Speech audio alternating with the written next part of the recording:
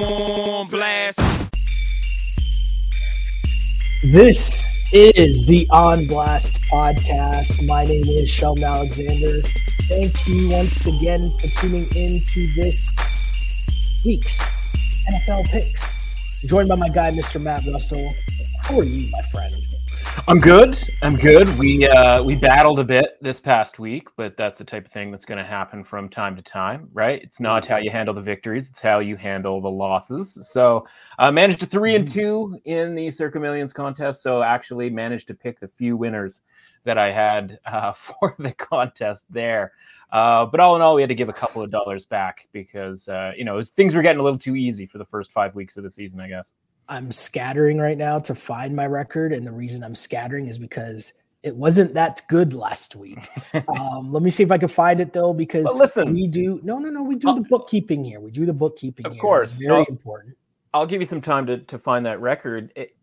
Honestly, it gives you a chance to reflect and be like, okay, which games were we right about? Which games were we wrong about? And then what was the record of the games that were honestly just came down to one play, one bounce, et cetera, right? So like even working backwards, maybe the Chargers in some alternative universe get a touchdown in overtime, but like that was Denver plus 4.5 the whole way, right? Yeah. So you're just right about that. The Cowboys come back late. I was on the Eagles. They come back late, but like that was by and large Eagles the whole way. So like that was pretty well handicapped games and two games that were correct. Now you get into like Cincinnati, New Orleans, and Miami and Minnesota. Like Miami wins and or covers that game like so many % of the time, right? Yeah. Like 400 plus yards. Like the big worry is like Miami going to be able to move the ball with Skylar Thompson. He actually looks really good. They get a bunch of penalties. And then he gets injured, and then Teddy Bridgewater comes in, and like he takes a while to get warmed up, and then he eventually is able to move the ball. But like Minnesota as 3-point road favorites against like anything with a pulse, like hard pass, and just because they covered it didn't make it necessarily the right side. New Orleans up 9 points. You're going, okay, like take a field goal, take a touchdown, and then get a field goal or a touchdown later. And like Cincinnati can have a 1-point win. I don't care. We got plus 2.5. That thing eventually went to 3. But what happens? Tyrann Mathieu, like one of the best defensive backs in the last 10 years, can't make a tackle. Admittedly, it's Jamar Chase. Like I get that. Like not the easiest tackle necessarily, but like whiffs entirely on him. The Bengals would have been happy to take a field goal and run the clock down. They don't have to because he's running down the sidelines and scoring a touchdown and allowing the Bengals to cover. And you go, yeah, there's two that would have gone from the L column to the W column. And like, am I really going to beat myself up about it? Felt pretty good about the Saints when they were up 9. Felt pretty good about the Dolphins even looking back at their box score. And certainly felt pretty good until Jalen Waddle fumbled the ball pretty loosely there after converting a first down on a critical drive in the fourth quarter. And both those plays happened within like 20 seconds. So I felt like somebody just walked into my living room and just punched me right in the face 2 times in 20 seconds. Yeah, definitely the celebration for Waddle went a little differently last week than it has in previous weeks, for sure. But as we discuss the housekeeping, whatever, you know what I'm trying to say. I tell you what, we could clean it up after last week. That'd be exactly. I'd be good with that. But as I was searching for my record, this tells you how like out of it I am. I already put in the record here in the graphics here that are made. So really, if I was just paying attention and like on the ball, I could have just clicked this button and it would have come up because I already put it in. So instead of going back through my notes to see that last week was a 5-9 week against the spread, season record still sits at 52, 38-4, which, we'll get back to the winning ways. We'll get back to the winning ways for sure. Cause we talk about the good, we talk about the bad, and we just hope that there's more good than bad. Just for people who might not be aware of what we do here, try to tell them each and every week. First off, if you are watching this podcast right now, make sure you like and subscribe. Hit us with the like button if you're watching this on YouTube or on Twitch, or if you happen to be on Facebook or Twitter, or even listening to your pods through whatever streaming service, Apple, Spotify, all that fun stuff. Rate us, review us, like all that fun stuff, right? That's what we talk about. What we do each and every week. I come on here, I give my picks, give which way the Joe Public side is leaning, trying to win more than I lose. And then Matt comes in with the information and education in terms of where the line was, where it is, and where it could be going. And as always, we get things started with Thursday night football. We got the Saints at the Cards. Cards favored by 2 points. And you know me, I love just rocking with the Saints here. I know it didn't go well last week, but as you just mentioned, it went well until it didn't. And it was funny because the thing I talked about last week was that I like the Saints defense. And so far, we haven't really seen too many highlights of Jamar Chase just running free in this. And guess how that game ended last week? But hey, this is why we're here. I'm not going to be too swayed by what happened last week. Still going to trust in the Saints defense. I like what they're doing on offense, regardless of who's in the backfield in terms of Andy Dalton and company. So give me the Saints. I just like where they're going, what they're building. And I know that DeAndre Hopkins is back. So do the Saints. So let's go. Thursday night football. Yeah, they're aware of it. I like that for those people who are actually watching the podcast, if you will, on any of the ways that you just mentioned, that the way that it sort of spells out is it just says, TNF, and then eventually says Sheldon says no, which of course means in our parlance means New Orleans, but it just looks on the screen like Sheldon says no. Honestly, that's kind of how I feel about betting this game. Like Russell says no. Like I don't really want to be involved. And it's funny, like people just beat up on these Thursday night games and the schedule and blah, blah, blah. As if like any of these games in standalone fashion are really all that entertaining, right? Like unfortunately, and we've talked about this for a couple of years now, right? The product in the NFL, whether it's illegal man downfield penalties and like obviously the ridiculous roughing the passer calls that are happening, that there's roughing the passer that doesn't get called while the non-roughing the passer stuff does. There's no rhyme or reason to any of this. So all of that is to say, I don't really love any side here. That being said, as it pertains to the Saints and the Saints defense, there's actually a pretty significant split between the first 3 games of the season and the most recent 3 games of the season, right? So we're still living in this world where, oh man, like they shut down the Bucks, was that week 2, something along those lines, right? And then ever since then, it's been like, yeah, kind of got yourselves in a shootout against the Seahawks, kind of gave up a lot of points to the Vikings, kind of gave up a lot of points to the Bengals. So the last 3 weeks, listen, all those teams are pretty good offensively. As crazy as it is to sort of say when we're talking about the Seahawks, but it's true this year. So, maybe that's just opponent based. And obviously a team like Tampa Bay hasn't necessarily succeeded on offense the way that we thought they were going to. But I am a little bit concerned about what's going on with the defense. Now, part of that right now is Marcus Lattimore being out. And of course, you mentioned Jamar Chase. And that's the key thing for this game. You mentioned, like they're aware of DeAndre Hopkins being back. I'll first say that, like, I understand Arizona is an absolute dumpster fire and the offense is just absolutely atrocious right now. But I have to say that, like, we kind of knew that, and that has been the case since about midway through last season when DeAndre Hopkins got injured in a Thursday night game against Green Bay. And so they were 7-0 going into that game. You'll recall, like, they end up losing that game to Aaron Rodgers and literally nobody else. And Hopkins ends up leaving that game late, and then he was out for virtually the rest of the season. He had a couple of games there towards the end, but it was kind of the die was cast at that point. So the point is like he hasn't really been his full sort of regular self here in like a year. If the Saints can't cover him, and listen, Nuke Hopkins is awesome. Like you wouldn't blame the Saints if they couldn't cover him. If they can't cover him, Kyler Murray gets a lot better. And when you've got now Rondale Moore back, and I know he's sort of 3 games back in here, now it's not, you're not relying on AJ Green to do a ton of stuff. Zach Ertz actually looks pretty good. He looks like he's, in as good a shape as he's been in a really long time. Like you start adding up some, everybody gets to kind of move one step to the right. Now, unfortunately, Hollywood Brown is out for looks like the rest of the season for the Cardinals. But like Hopkins is a guy who he doesn't just make the catches. He makes the big catches, he makes the contested catches, but he also draws the pass interference penalties. True. And when you're without Marcus Lattimore, now, on the Saints side of things, everybody has to take a step to the right in sort of a negative way, right? The number 2 corner now has to be the number 1 corner, and the coverages have to change, et cetera, et cetera. And so, like, that becomes a little bit concerning, right? And then obviously offensively, the Saints are sort of piecing it together. But I think the Cardinals actually match up pretty well defensively with what the Saints want to do. Their best players kind of fit in with like stopping Alvin Kamara out of the backfield in the passing game. And, I'm not sure how great the run game is necessarily going to be. Also, we don't necessarily know for sure whether Andy Dalton is going to be able to play in this game or whether Jameis Winston doesn't seem like he's coming back in this game. It might be a Taysom Hill festival out there. Fair. Because Jake Luton is the third string quarterback on the depth chart for the Saints. And I think we're more likely to get a Taysom Hill situation. So I'd actually lean to the Cardinals in this game because I think Hopkins opens up things for Kyler Murray and that offense. The problem is this team is a train wreck in the first half. So why would I just assume that everything is going to be firing on all cylinders in the first half, put a bet down, watch them sort of struggle through the first 2 quarters of this game, when I can just sit back and wait? So I'll be looking to target the Cardinals in the second half. Now, that didn't work out necessarily against Seattle last week when they got down early.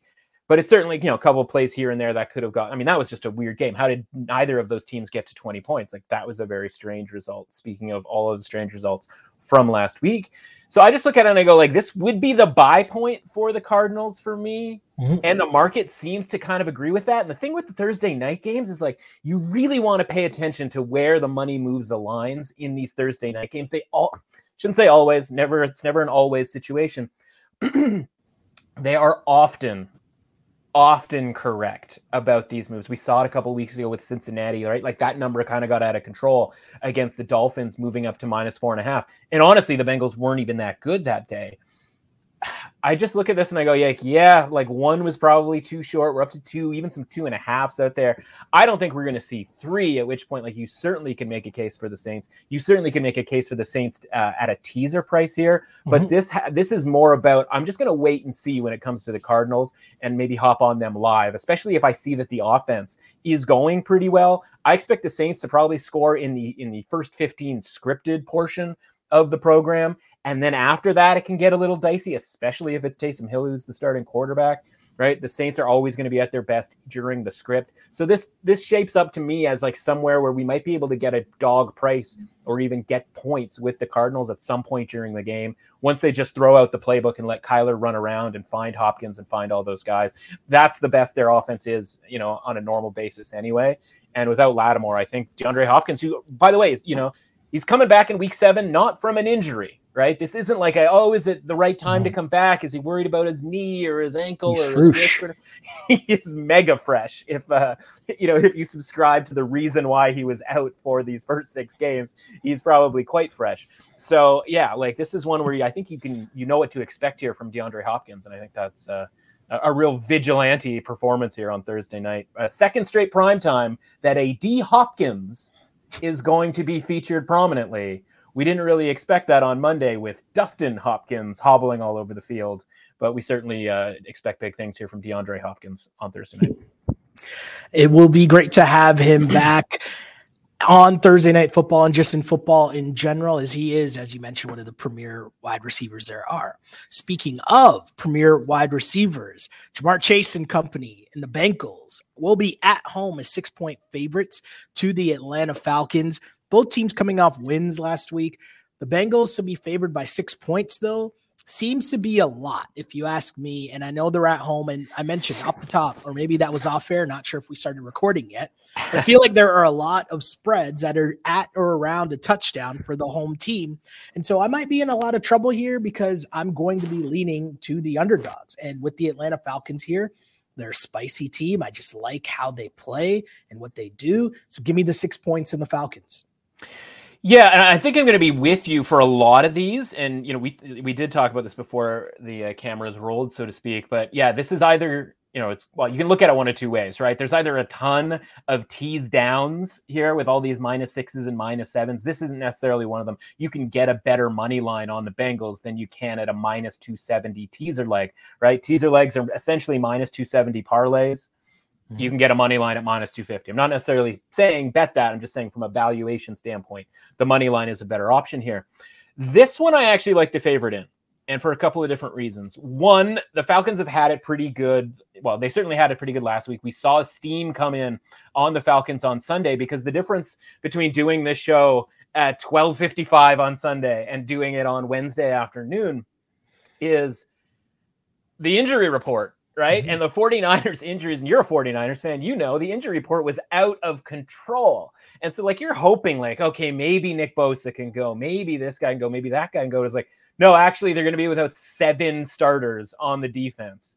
And, like, yeah, that worked out quite nicely for the Falcons. And now the 49ers are able to move the ball okay against the Falcons. But honestly, like, from very early on, like, the writing was just on the wall. And that was one where we missed out. And we probably should just, you know what, take the Falcons on the money line, you know, in our round robin money line parlay. Like, that should have been a piece that was added. But, you know, it's hard to predict who's going to be around. If Nick Bosa plays in that game against the Falcons offensive line, that is just kind of okay, especially from a pass protection standpoint, who's to say there isn't one big play that changes that game, because Nick Bosa is really that good. So, like, I get why they won that game. I can't shake the fact that against the Buccaneers on the road the week before, their offense basically didn't move the ball for 3 quarters and only got in through the back door in that fourth quarter, because the Buccaneers kind of took the feet off the gas, right? Yeah. And, like, this number should be 7. Like, every which way but loose. Like, this is just a flat 7. Obviously, on the market, like, point spreads from the past, yeah, it's 7, right? Like, why would they be, you know, and they ended up closing 10.5 at Tampa Bay. So why would they only be 6 at Cincinnati? Is Cincinnati 5 points on a neutral worse than this version of Tampa Bay, especially with all we know now about Tampa Bay? Certainly not, right? So I'm hoping that people come piling in here a little bit on the Falcons, and we might be able to get a -5.5 just for that, like, overtime, like, maybe pull off a miracle if we need it type of situation. I just don't think we're going to need it. The Falcons have their own cluster injuries in the secondary, and this Bengals team is not the team that you want to face. Now, you know, we were worried, those of us who have T. Higgins in fantasy last week, you know, certainly worried about his status. He gets 10 targets, like 6-7 catches. Oh, he's already pulled it out, folks. The card, the card is out. He is switching over. I've convinced him. I just think this is a really good spot for the Bengals here to kind of flex. And honestly, the Falcons, you know, listen, we love them, undefeated against the spread. Listen, you know, I've got a 28-1 on them, like, winning the division here. That is somehow live 6 weeks into the season. You know, I got nothing negative necessarily to say about the Falcons. I just think that this sets up as a really, really good spot to take a favorite. It will be one of the very few that we take this week. Yes, it will, as we keep things moving. And as mentioned too, for the audio listeners and video listeners, you can see I did change the pick. The pick has been changed to the Cincinnati Bengals. Let's keep things moving though, as you mentioned, taking underdogs, and I'm on the underdogs in this game, although I don't know if this was the game you were referring to. Lions at Cowboys at home, 7-point favorites. All signs seem to be pointing that Dak Prescott will be back. And even in lieu of that, I will be on the Detroit Lions coming off a bye week, getting 7 points on the road. What say you, my friend? Yeah, the expectation is that Dak Prescott is going to start this game. My hope is when that sort of becomes official, and this is interesting whether this happens or not. My hope is when this becomes official, this line moves to 7.5.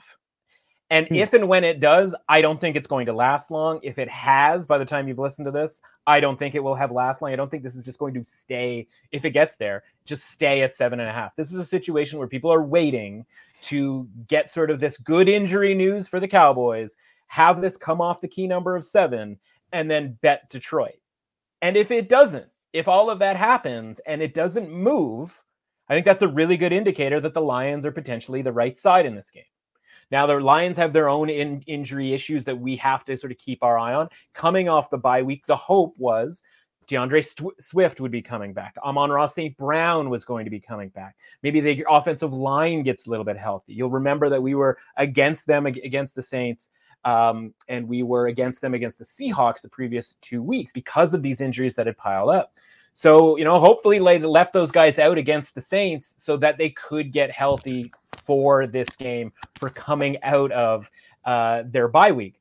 So, yeah, we're going to keep our eye on that because this offensive line is one of the few offensive lines, when healthy, that can do well against the Dallas Cowboys' strength, which is obviously their front 7.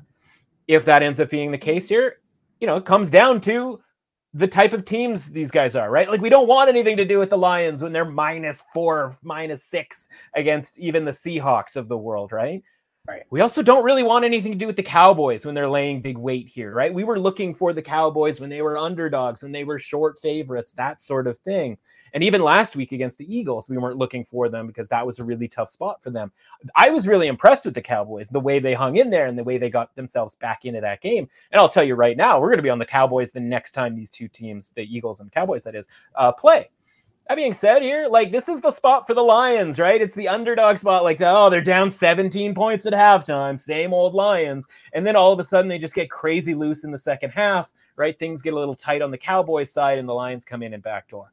And honestly, I think the Lions have a chance to win this game outright. I'll certainly be having them in the round robin underdog money line parlay, because the last we saw Dak Prescott, the offense wasn't exactly moving so smoothly either, right? And when you have this thumb injury, maybe it's good enough to play because Cooper Rush is throwing 2-3 interceptions last week, and they're now dying all of a sudden to get Dak back. Well, what if he gets hit on that hand? And I'm not saying even get knocked out of the game, but like a fumble here or there might be sort of percentage points more likely to happen. A sort of misthrown, interception ball might be a little bit more likely to happen. So I'm looking to play on the uncertainty of, okay, like, Dak's back, that's great. Let's move the line or keep this line around 7, because certainly we've expected Dak to be back. This wouldn't be the line if it was Cooper Rush. I'll tell you that right now. The expectation, Dak coming back, but the expectation by this line is that he's going to be awesome. And I will play against that on a team that we already like playing against as an underdog, as a significant underdog in the Lions here, +7. I like it. And a team that I don't like playing as underdogs or like playing at all is the Indianapolis Colts, who find themselves as 2.5-point underdogs in Tennessee, which has me on Tennessee. Reason being, I still don't trust the Colts. I know they looked good. They did their job. They looked all right. Still not buying it. Not buying Matt Ryan wash stock as of yet. Give me the Titans -2.5. Short field goal at home to win it. Cool. I'm cool with that. What say you? I don't love this game. Obviously, teaser element there with Colts plus 8.5. That being said, like, would you be shocked if Matt Ryan just threw a bunch of interceptions and fumbled the ball away to the degree where the Titans won this game, comfortably, especially coming off of their bye week? I certainly wouldn't. Thing is, I look at this line though, and it was week 4, so literally 3 weeks ago, that the Titans played at the Colts. And okay, understood, the Titans won that game. I was on the Titans that day. But you'll recall there was a big line move in that game where the Colts ended up, I think that number got to like 5.5 after being 3.5, and that 3.5 felt like, a half point too high. And then it got higher. And it was one of those games I think we talked about, like, it was one of those that was so confusing that, like, we should have made more money on it, but it was so confusing that it would move that much in the favor of the Colts that, like, you almost were kind of paralyzed to do anything about it. Now, if that closes 5, then, as you know, we got to do the home field flip. Colts, Titans, that's got to be 1.5, 2 points for each. So kind of at the maximum 4. Well, if we're going from Colts -5 and knocking that down 4 points for the flip, it kind of has to be Colts -1, right? And like, yeah, you'll say, well, the Titans won that game.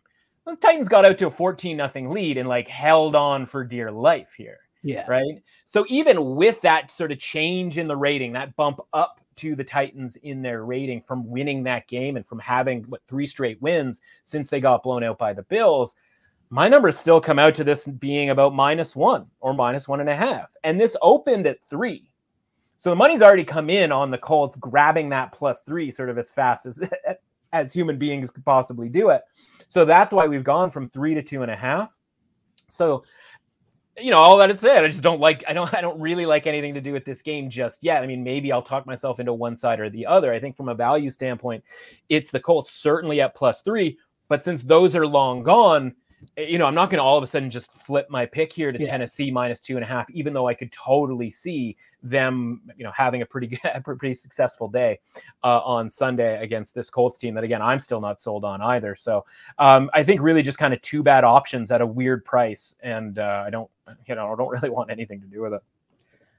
Speaking about weird prices and just weird vibes all around, we got Aaron Rodgers and the Packers, 5.5-point road favorites in Washington, where I'll just say there appears to be a lot going on these days in Washington and the Commanders. But I just can't ride with the Commanders under any circumstance at all. And I understand that the Packers have looked horrible, absolutely horrible the last few weeks. I get that. I understand that. But this will be the game that I will say I will go down with the Packers if they're about to go down. I know laying 5.5 points on a week where I'm coming on this pod and saying I'm taking underdogs. I get it. Laying 5.5 on the road. It's not a place that I really want to be at with Aaron Rodgers and company right now.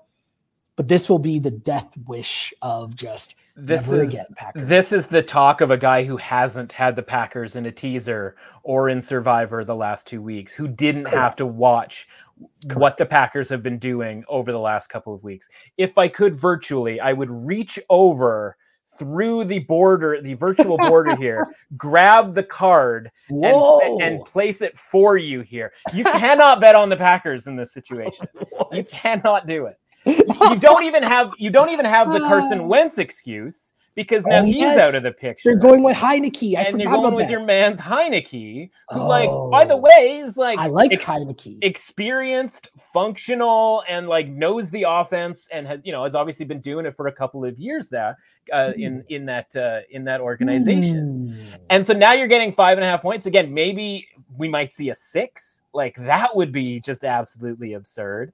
Listen, Washington looked awful against the Bears on Thursday night, but like, isn't that kind of the point, right? Where the Packers have been like hiding in plain sight somehow, even though they looked awful in the second half against the Giants, certainly looked awful. They had guys getting on their offensive line, getting spun around and pushed like from the back into Rodgers. Like, the guy was literally 180-degree turn and getting pushed into Rodgers. Like, the Commanders' defensive line should have a heyday. Like, they are so desperate on this offensive line to like revive David Bakhtiari at this point. Like, it's somehow a story on a weekly basis. Like, is David Bakhtiari going to play? And then he plays like a quarter and has to go sit down because it's like, yeah, he just doesn't have it anymore. Like, I'm sorry. It's an offensive line is a really tough position to play. It, along with cornerback, are the two most difficult positions to play. And I'm including quarterback in all of that because honestly, you can get by at quarterback if you know where to throw the ball via coaching, right? Like, we saw that with Skylar Thompson last week.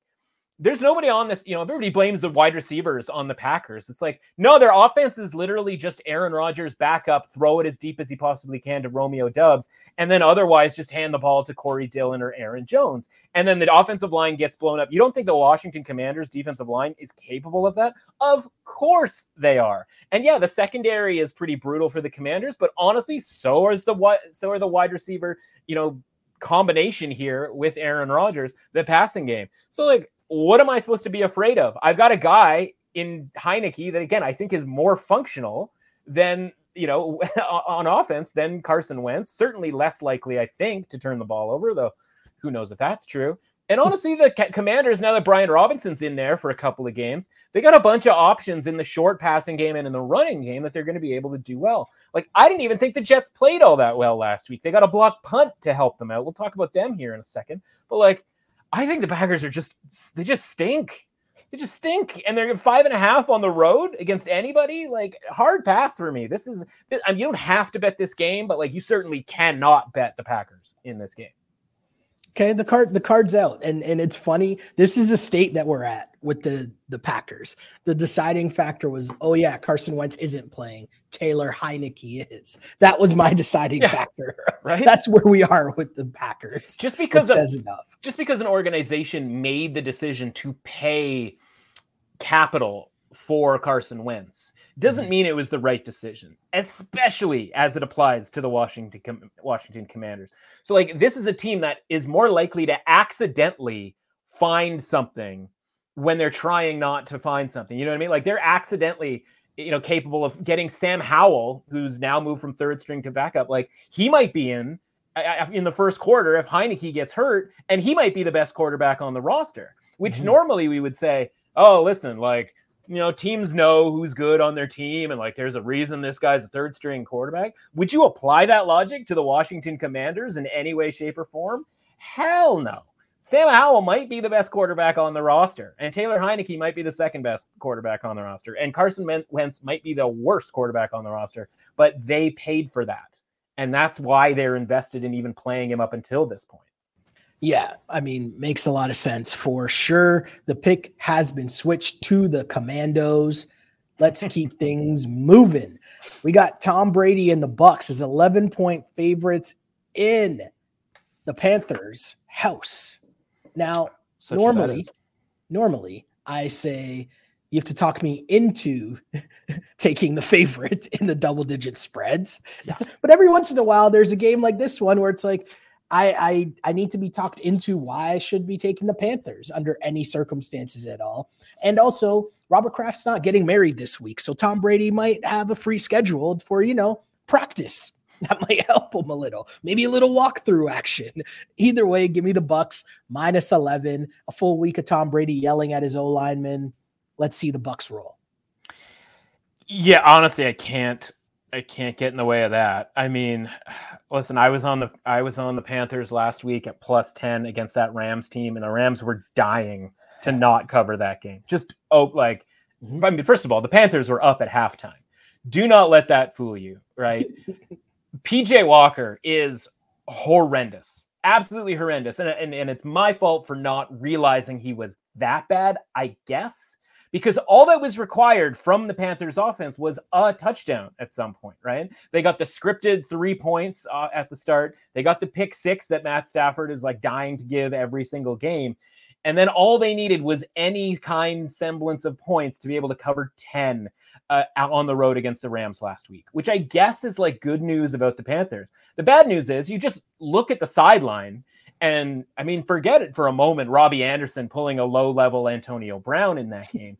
The rest of the team does not respect what Steve Wilkes is doing and the decisions he was making. You and I talked about how like we might see the kitchen sink from the Panthers, throw a fake punt in the mix. Like, they certainly had opportunities to throw a fake punt in the mix. They had plenty of punts in the game. Like, give me something here, man.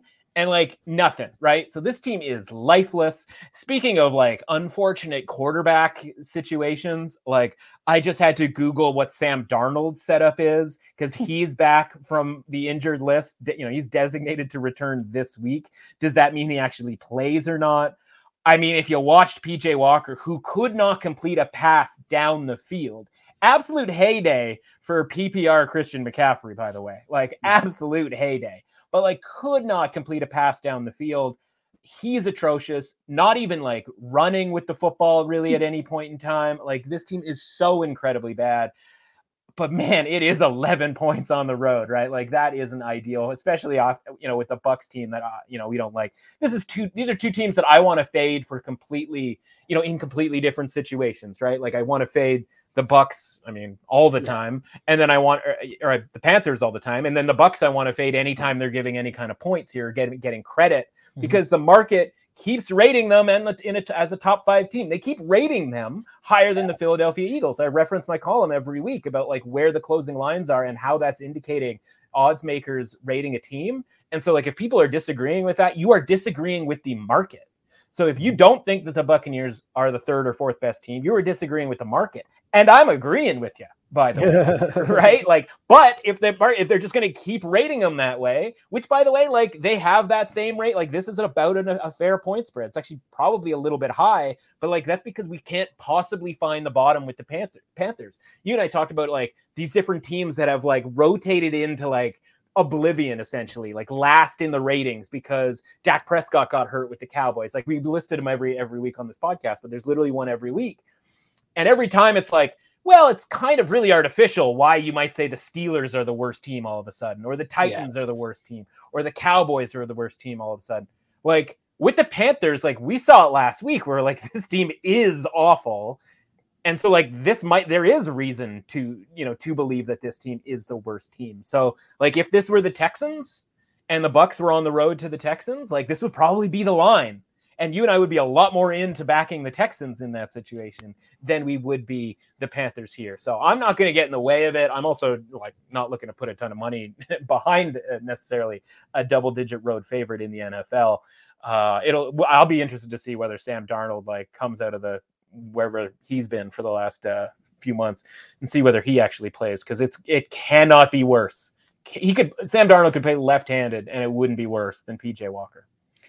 So my question in terms of what can be possibly worse, I want to know if there's something worse as being on the Jags as 3-point home favorites.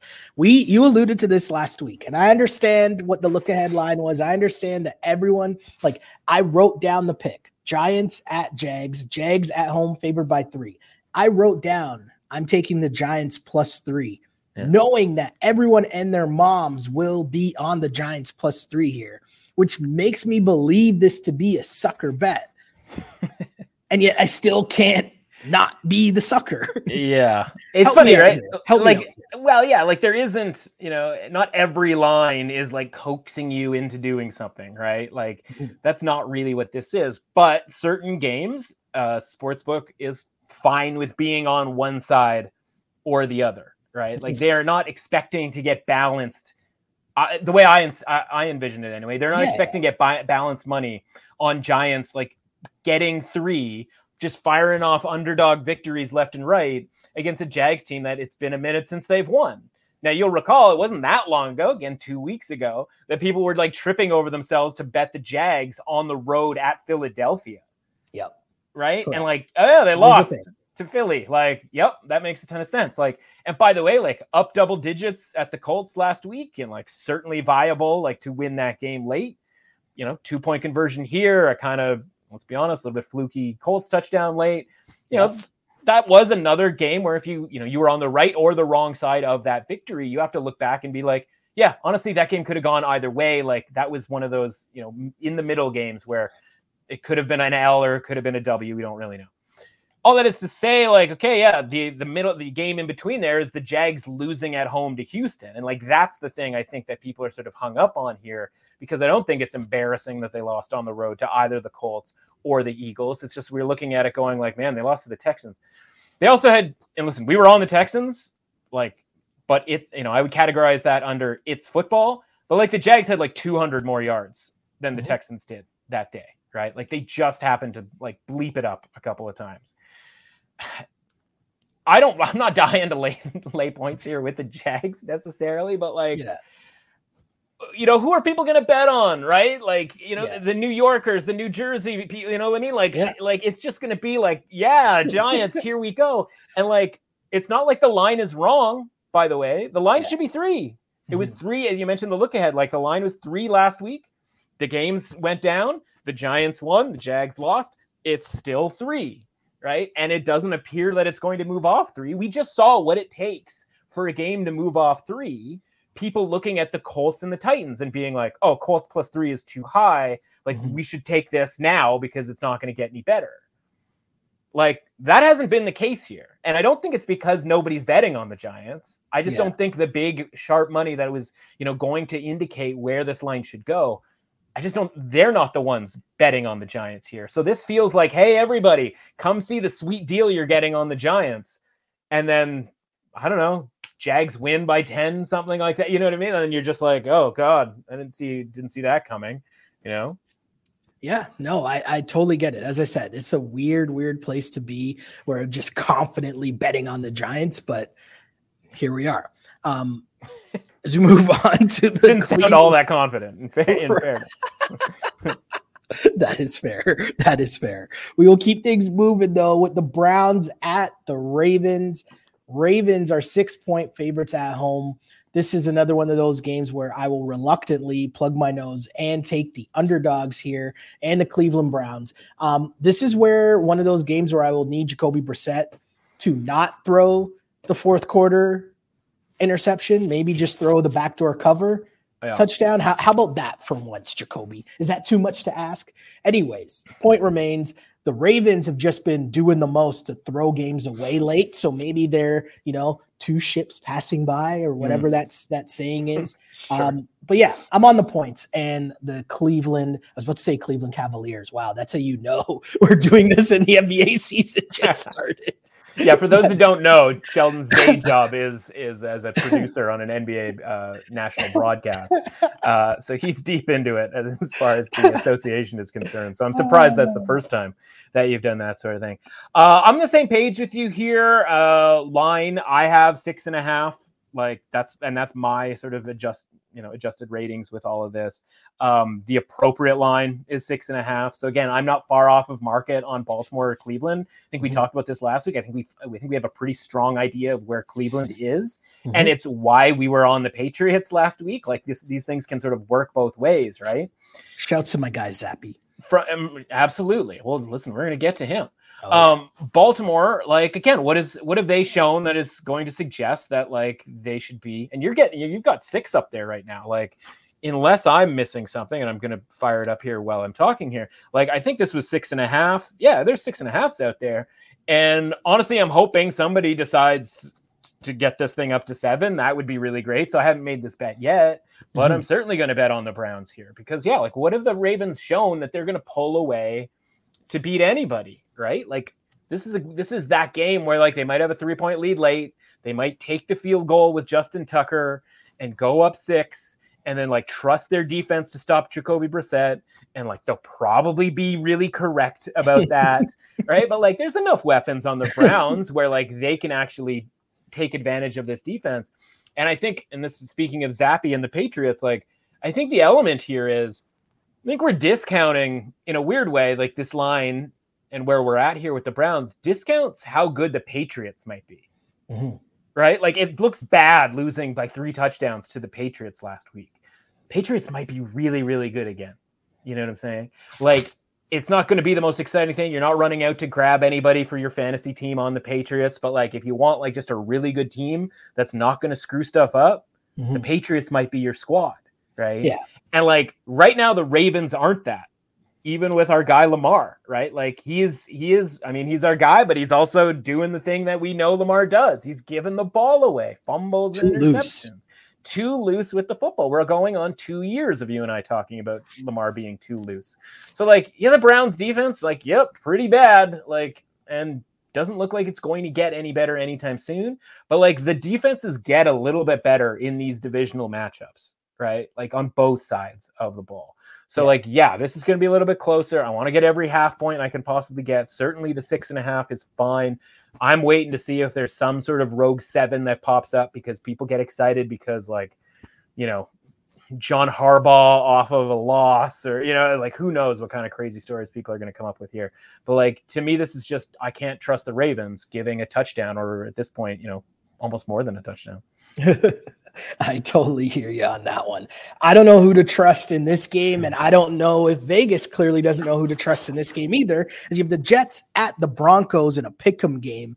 And I mean, we know I'm not a fan of Russell Wilson. I was about to say Russell Westbrook, who I am a fan of, which gets very confusing at times. But that's the second NBA reference of this pod. I apologize. But Jets Broncos, I'm definitely not riding with Russell Wilson, despite the fact they did cover on Monday night. They didn't win, but they covered. Cool. I guess that's progress. I'm not going to say that's all we asked from them because like we did, for the round robin underdog moneyline parlay, we did ask them to win. For sure. Damned if they didn't come close, like most of our underdogs this season, which has been good for the point spread. And as you say, like that's enough for us sometimes. Part of the game sometimes. I mean, at least he started off well on their scripted plays, right? But with that said, I'm rolling with the Jets in this pick'em game and whatever. I don't have much on this game at all. I can't lie to you. Well, I mean, the key is like, are we going to get actual Russell Wilson in this game? And like, how does that affect the line? And does that matter? And like, where's your, what is your opinion off of that? And there's a couple of different clues here. Clue number 1 is, well, this opened 3 Denver and is now down to pick 'em. Is that where it ends up? If Brett Rippon is your starting quarterback for the Denver Broncos. We haven't seen a ton of Brett Rippon. He almost had an opportunity a couple of years ago, but he was in the same COVID room, I'm pretty sure, with Drew Lock and I think Teddy Bridgewater was still there when Kendall Hinton had to play quarterback. But a couple of years ago, he actually played against the Jets. I think it was this, I might be, conflating games here, but I think it was the Sam Darnold I'm seeing ghost games. Because it was a primetime game against the Jets, but maybe I'm mixing my games here. Point is, like, we have seen him and he played pretty well in that game. And you mentioned the scripted plays. Like, okay, Russell Wilson's 10 for 10 to start the game. Like, yeah, that's because that's the scripted plays. The coach is telling you days in advance, this is where we're throwing the football on this play. Once the game gets going and it's like, is that 8-2-5, like blah, blah, blah, Razor, Cougar, whatever. It's like, okay, that's the play, but like, where am I supposed to throw it? What coverage are they playing? Like all of that sort of stuff that, like, it's crazy to say, but like the more you start hearing stuff out of Seattle about the Russell Wilson era back then, is like a lot of it was just like, obviously the best plays that Russell was making was like on the run, like escape mode and like throwing like loopers over to like Tyler Lockett and, DK Metcalf and obviously, the Doug Baldwins of the world, back in their heyday. But like when it's structured and he's supposed to go somewhere due to coverage, the Monday Night Football broadcast did a really nice job of showing like, it's not the offense that's broken. That dude's open on this play. That dude's open on this play. And then you watch the game and he's literally zipping balls past the tight end on 3rd and 2 to like a guy who's like KJ Hamler, who's like double covered 10 yards further down the field. Like, he doesn't have the vision. And the worst part is he thinks he does. Whereas at least Brett Rippon probably knows his limitations, right? Like he knows, okay, like I'm supposed to throw it here. Again, it's like watching, it's weird that I've referenced him 3 times here. We haven't even gotten to their game. Skylar Thompson last week, watching him for a quarter and a half, like next to no arm strength when it comes to like NFL caliber, but he's just throwing it into spaces where he knows guys are open. And this is a rookie who's like knows enough about the playbook to get the start over Teddy Bridgewater and have like the Dolphins be pretty okay with it. And like, he's just finding guys open. Now they kept, getting penalties, so it didn't really work out. And obviously he ended up getting hurt and who knows what would have happened outside of the scripted plays. But the point is, anybody can do the scripted plays, right? Skylar Thompson can do them. Brett Rippon can do them. Unfortunately, Russell Wilson can do them and like kind of nothing else, it seems like at this point.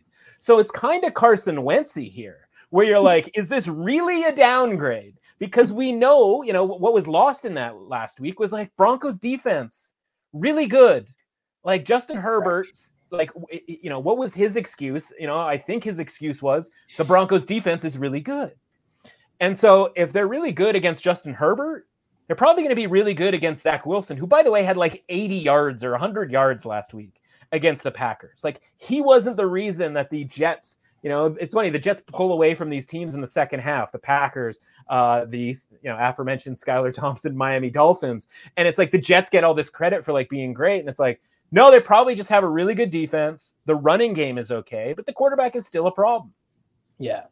So like, I look at this game and I go, okay, well, once Wilson gets ruled out, how much further is this line going to go? Because the total is dropped from 42 to 38, which isn't necessarily just because nobody can picture how either of these teams is going to score 20 points against the other, though that's a very fair point. But it's also because like it doesn't seem like Russell Wilson is going to play in this game. And if he does, he's doing so with a sore hamstring. And so the one thing that you might be worried about, Wilson's escapability, his ability to convert a first down here and there by running the football, like if that goes away, what do you have left with Wilson? So like, is that really going to be the worst thing? And by the way, like if we thought the Wilson version of this team should be 3-point home favorites against the Jets, and this ends up crossing over and making the Jets road favorites, don't we have to take the Broncos at that point in time? Like the same Broncos team that, again, with a honestly pretty garbage Russell Wilson, like beat the 49ers, a pretty healthy 49ers team at the time. Like should have beaten the Colts at home Again, if Russell Wilson hadn't thrown the interception, right? Like it all kind of comes down to like Russell Wilson not being very good and why we don't like the Broncos in these various situations. In the same way, unfortunately, we look at Carson Wentz. So like, okay, take him out of the lineup. Give us 4, 5. Who knows where this line might go if and when he actually gets ruled out of this game. Could the Jets be -3? Could we get +3 with the Broncos because it's Brett Rippon and like people apparently don't like Brett Rippon, even though he somehow managed to stay in the league for like 4 or 5 years? Like, I'll take my chances with Brett Rippon. Yeah, that's a super tough one for sure. I think at the end of the day, the biggest part that I think of is maybe we'll try and get in contact with one of Russell Wilson's teammates and they can get in contact with his business manager to find out if he's going to play this week. Yeah, we'll loop it around. We'll get the wheels in motion. It's quite literally a wheel of communication there. So yeah. I mean, I don't even mind the Jets pick 'em. I'm just saying, like, if this keeps moving, like, I think Broncos have to be sort of a consideration for you. Totally. Let's keep it moving with the Texans at the Raiders. Raiders at home at 7-point favorites. You know me, I love betting on my Houston Texans in these spots where they are a touchdown or more underdogs. And here we are. I mean, things are going from bad to worse for the Raiders. And so should the Raiders be able to beat the Texans and give them a go? And you know, should this be a win for the Raiders, or it's like, oh, this is the team that they should be and blah, blah, blah, all that fun stuff? Cool. But I'm not ready to lay 7 points with them. Like, that's just not where I'm going to be. So I'm going to be on the Texans here. Give me the 7 points. Yeah, it's funny, right? Like, couple of, you know, on each side here, right? You look at the Texans, okay, they're 4-1 ATS. Nobody thinks they're any good, but they're 4-1. That one was a game that they got down to 3 points against the Chargers and were in, you know, cover territory, and the Chargers pulled off a late drive to get back up to 10 points and cover that game. Mm-hmm. The Chargers don't do that. It's 5-0 for the Texans. And we're looking at them the same way potentially that we're looking at the Falcons, going like, look at this team against the spread, like blah, blah, blah. Only we're probably looking at the Texans, you know, like we're still looking at them like, yeah, well, you're still 1-4 win-loss record, whereas at least the Falcons are 3-3. So it's like, okay, the tiebreaker is like your regular season or your actual record, when like doesn't really matter for us. We don't really care about your regular season record. I honestly, you could probably just start firing teams at me, and like I might get like 30% of their actual like outright records correct, right? Fair. Because like I only think of things in the terms of market and against the spread and all of that sort of thing. All that is to say, why on earth would we ever be laying 7 points with the Raiders? And the thing is, the Raiders are probably the same team that they were last year when they were a playoff team. But guess what? This is the NFL. And, you know, and whether it's your and I's, you know, record against the spread on any given Sunday, I think you say you were 5-9. I was 6-8 because I think the one difference was I couldn't convince you off of the Cowboys on Sunday night. And like, had I done that, like we both would have been 6-8. And it's like, yeah, okay, there was 5 games that could have flipped either way, and we weren't on the right side of either of those.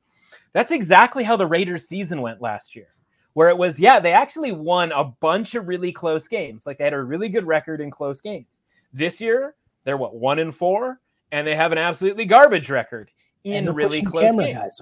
And they're pushing camera guys over, right? But it's like, it's just all kind of the same thing because it's the NFL, and like all the teams are kind of like that. For some teams, they just end up 6-6 at the end of the year in their close games. Some teams end up 12-3 one year and 3-12 the next year. And that's how you go from being a playoff team to not being a playoff team and vice versa. Yeah. And the point is like the Raiders play a lot of close games, and it isn't just like against the Broncos or against the, you know, Chiefs or whatever. It's like, it's against the bad teams too. And this bad team's had a week off. They actually seem to have an identity as they finally realize like Dameon Pierce is a difference maker. Like, this is our dude. This is what we wanted from the Texans from before the season. Like, use a pretty decent offensive line to gain push, to have Dameon Pierce, who like is angry running through people at this point. Like, let's use this guy. They're using him. Listen, could the Raiders win this game by a margin? Yeah, of course they could.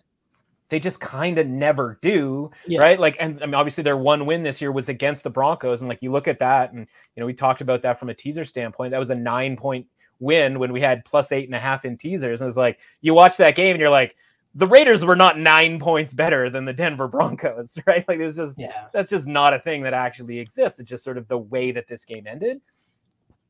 You know what? I'll dare the Raiders. I'll dare the Raiders to win by more than 7 points. I'll dare the Raiders to win this game outright. I'm going to have the Texans here on a money line parlay. Absolutely. Let's go. Let's go. And this also reminds me, you're talking about making dares. I'm going to also make a dare for the Chargers to win this game by 6.5 as they are home favorites. Again, 6.5 point favorites at home to the Seattle Seahawks.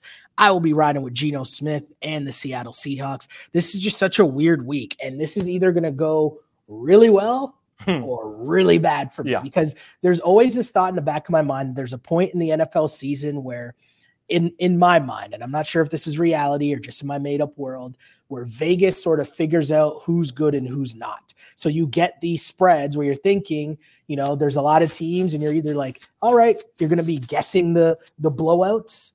Yeah. Right. And it's like, no, not really. So it's either, I feel like I'm nervous about this week because it's going to go either really well or really, really poorly. But give me the 6.5 points with Geno Smith. Geno hasn't steered me wrong this season too often so far.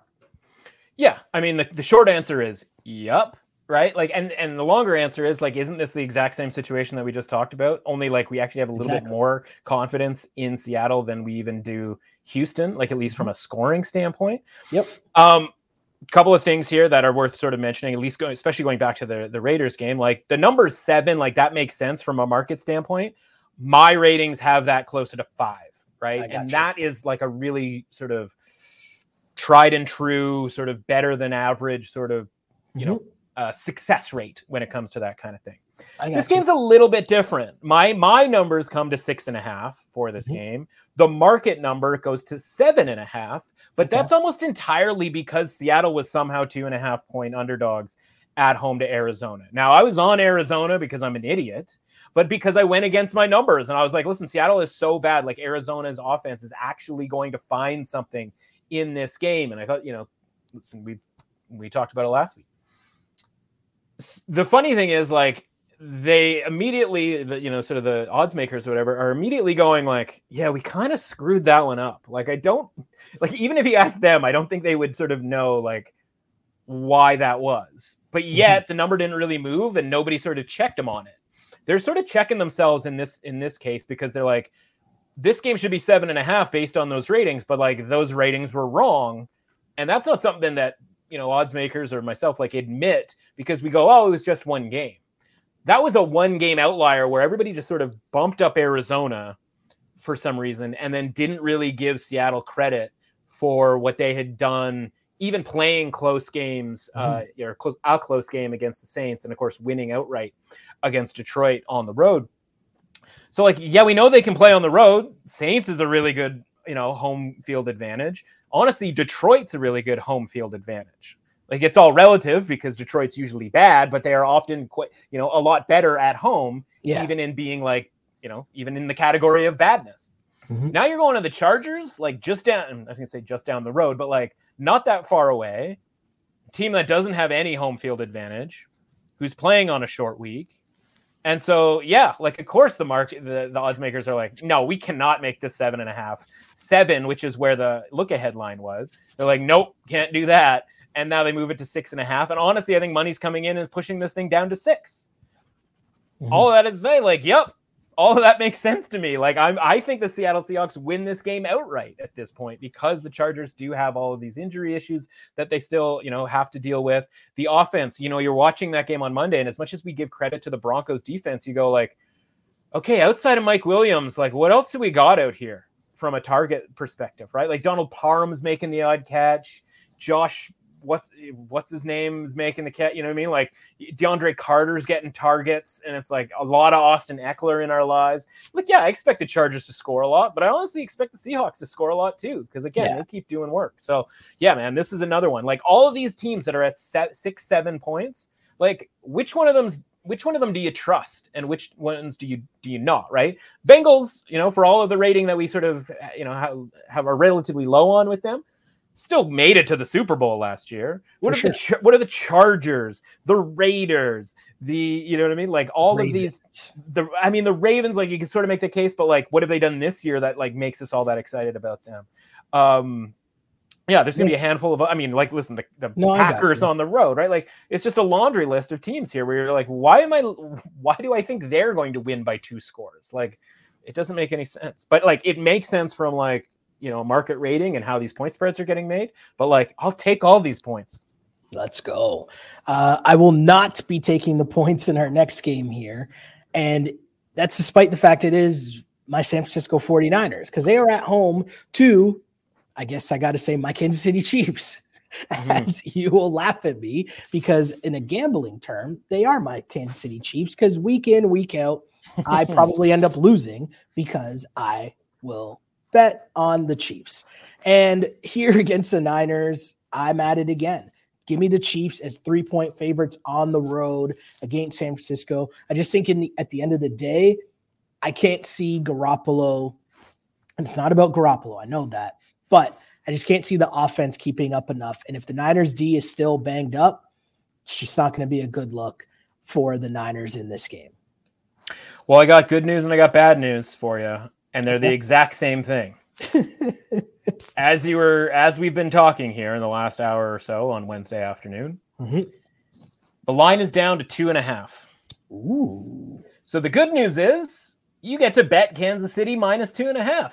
I'm changing that right now. The bad news is, as sort of limits have gone up and information has come in about who might be playing this week. I know there was early week murmurs that Trent Williams might be back and Nick Bosa might be back.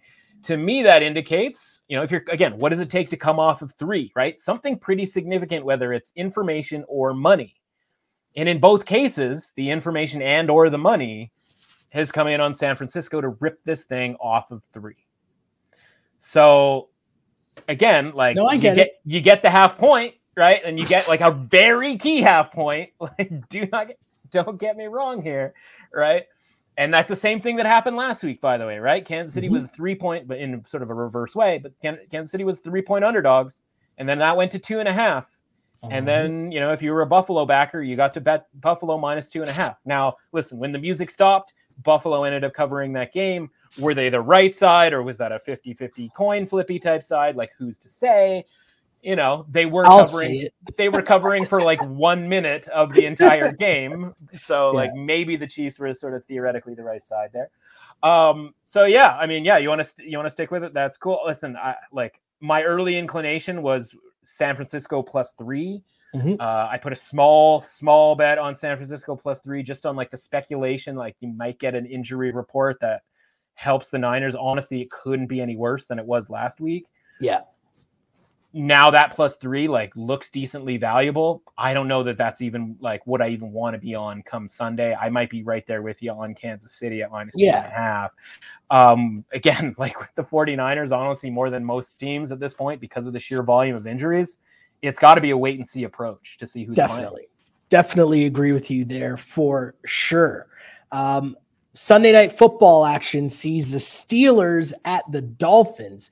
Dolphins at home, favored by 7 points. And I know there's rumblings Tua's back.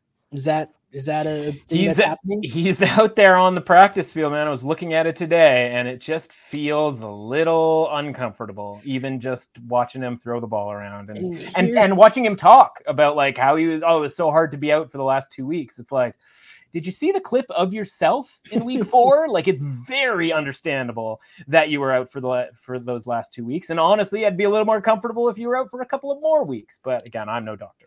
Yeah, here we are, right? The Dolphins now laying 7 points on the road. And I don't know, like healthy Tua laying 7 points on the road. I'm not sure how much of a fan I would be of that. So I don't like this at all. I'm going to be very honest. This is another one where I'm falling in line here with the recent trend of this week where I'm just taking these points. You're going to give me a bunch of points. I'm going to take a bunch of points.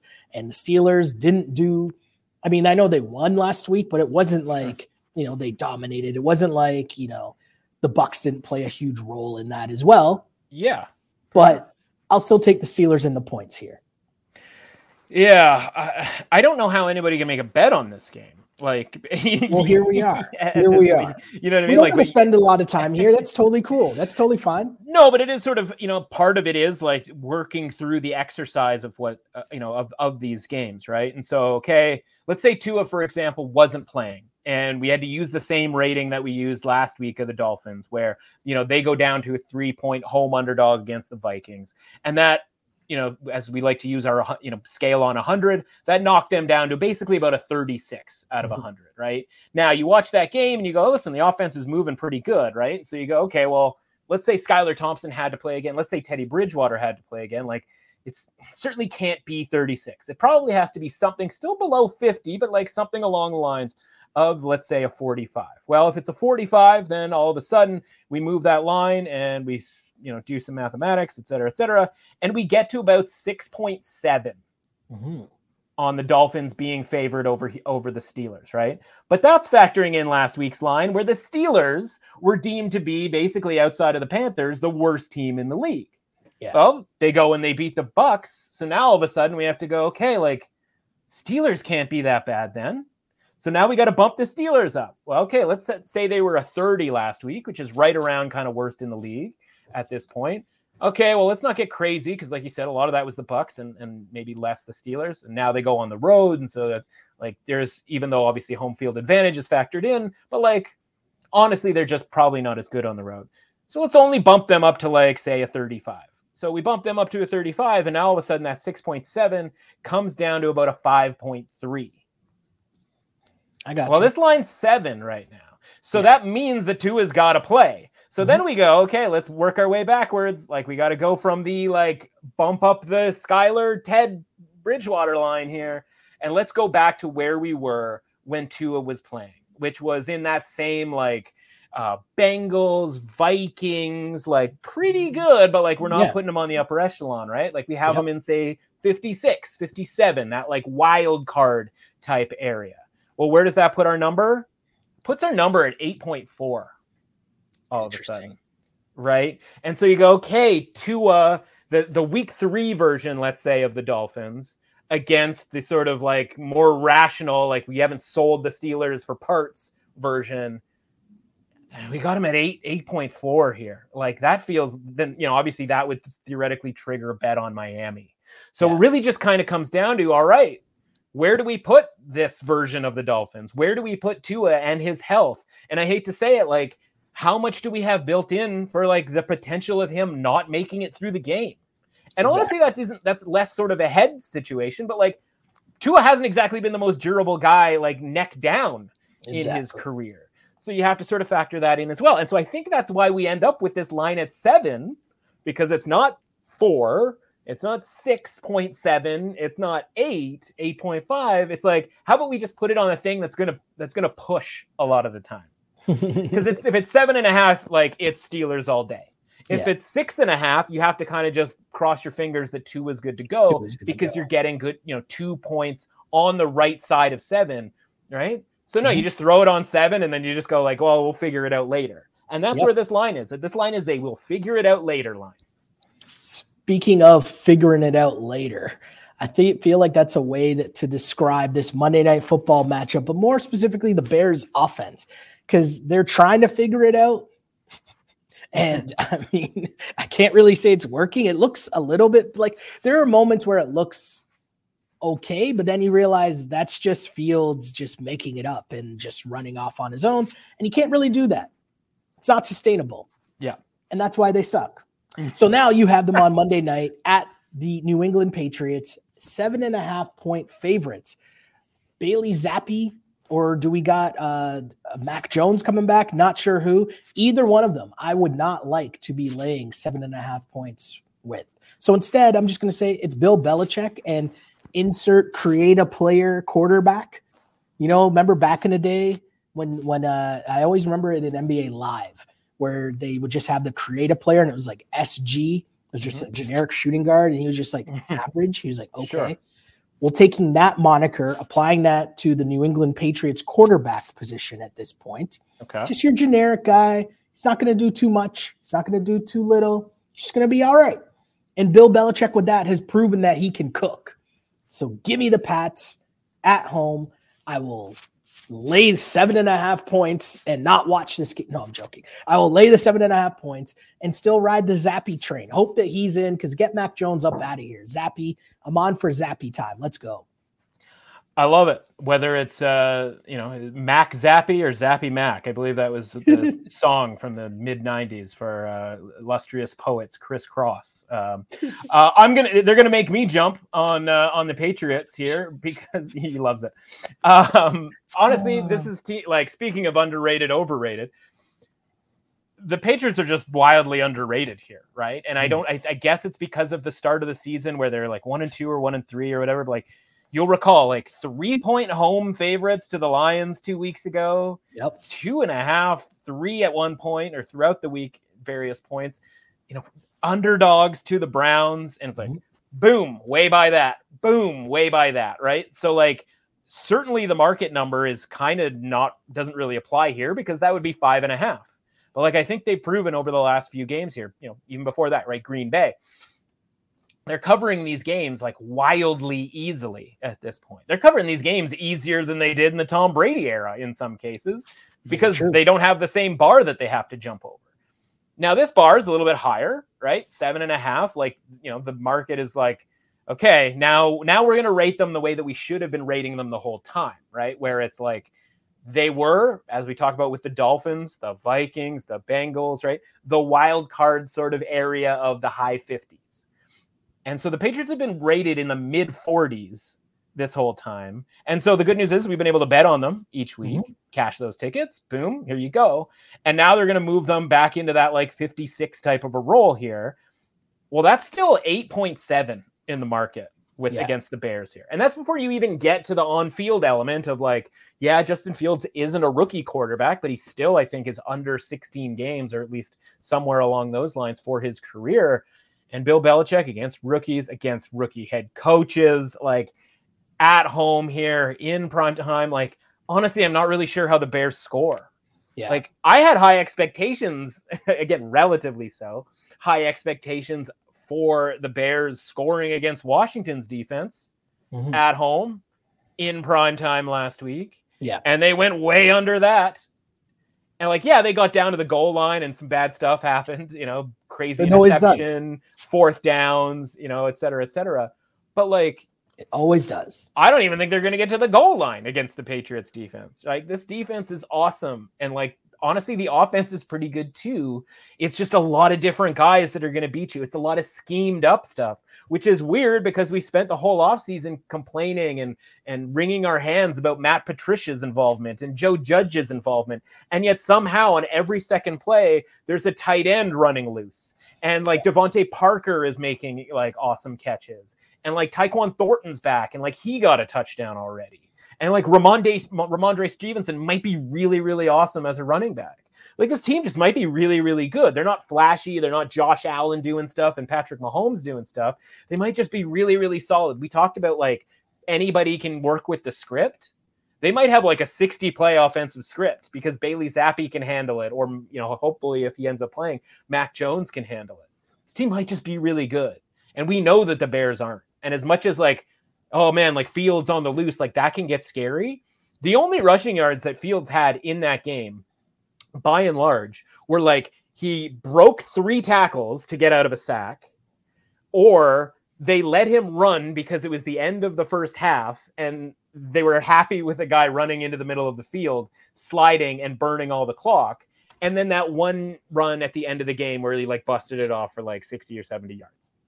Now, I know that's a lot of ifs, ands, or whatever, but like that's a lot of stuff that the Patriots can do to stop, right? A, they could tackle better than the Washington Commanders tackled. B, they can do the same spy thing that the Commanders did to keep Fields in the pocket for much of that game. And C, like, yeah, Justin Fields could go for his yardage at the end of a first half. They'll be happy that he does that. And D, I don't think they're going to give up a 60-yard run to Justin Fields because, frankly, they're just better than that. Yeah. So, like, where is the offense going to come from here? And when we talk about point spreads, it's very easy, and it's why the Chiefs never cover. By the way, 0-2 since they, dominated the Buccaneers on that Sunday night. We always look at these teams like offensively, they're going to cover 10, they're going to cover 8, they're going to cover 14 because their offense is so good. It's not how you cover big point spreads. You cover big point spreads by like sapping the other team's offensive will to live. You win games 24-9. You win games 27-12, right? Like that's how you cover these games. You don't do it 50-40. That's not how this works, right? And so the Patriots defense can shut down and or shut out. I mean, they did it to Jared Goff and the Lions, a team that going into that game, everybody was like, man, this Lions offense really humming. And like, oh no, sorry. How's your goose egg? Taste that, Detroit. You know what I mean? Like, okay, like they didn't shut out the Browns last week because the Browns got 12 points, 13 points, like something along those lines. Like, how many points are the Bears going to score? To me, this is single digits for the Bears and 20 something for the Patriots. Give me the Patriots -7.5. And honestly, like, this probably come back to haunt me. Like a teaser leg of all teaser legs, right? Like 7.5 or 8 down to 1.5 or 2. Yeah. If we get there, problem is you got to get the first leg before you can get the second leg on Monday night. Makes too much sense, my friend. Just like it makes too much sense to make sure that you follow my guy for all the other information and education that he spits out throughout the week and just, throughout the day as well, because the live watches are fun too, watching along on Twitter as well. But where can the people find you, man? Yeah, at MRUS Authentic for all your complaining about the NFL needs. And the occasional pick. I'm gonna shift gears on you here. I'm gonna promote my hockey article. We've started hockey once a week. All the projected money lines for the rest of the week. We sort of ran into one with the Arizona Coyotes +400 against the Leafs the other night. Again, at this stage in the season, odds makers, same thing for football, same thing for basketball. They're daring you to bet on the bad teams. Sometimes, you just have to hit the button. And in the case of, Monday night, you scored with the Coyotes, you scored with the Habs. And so a little extra dollar in your pocket just by doing the basic research and basic comparison when it comes to price shopping in the NHL. And obviously that's the same case when it comes to the NFL. Sounds like fun. And you can talk me into the Leafs, although I'll be mostly betting on Austin Matthews anytime goals. But hey, that's a story for another day. You can find me on Twitter at Shell Alexander and on Instagram at Sheldon Alexander. Don't forget to like and subscribe to the pod wherever you get your podcast. Because as I say, I used to pray for times like this to rhyme like this. This is the On Blast Podcast, NFL Picks Edition. As always, unpolished and unapologetic. Available wherever you get your podcasts. Until next time, see ya.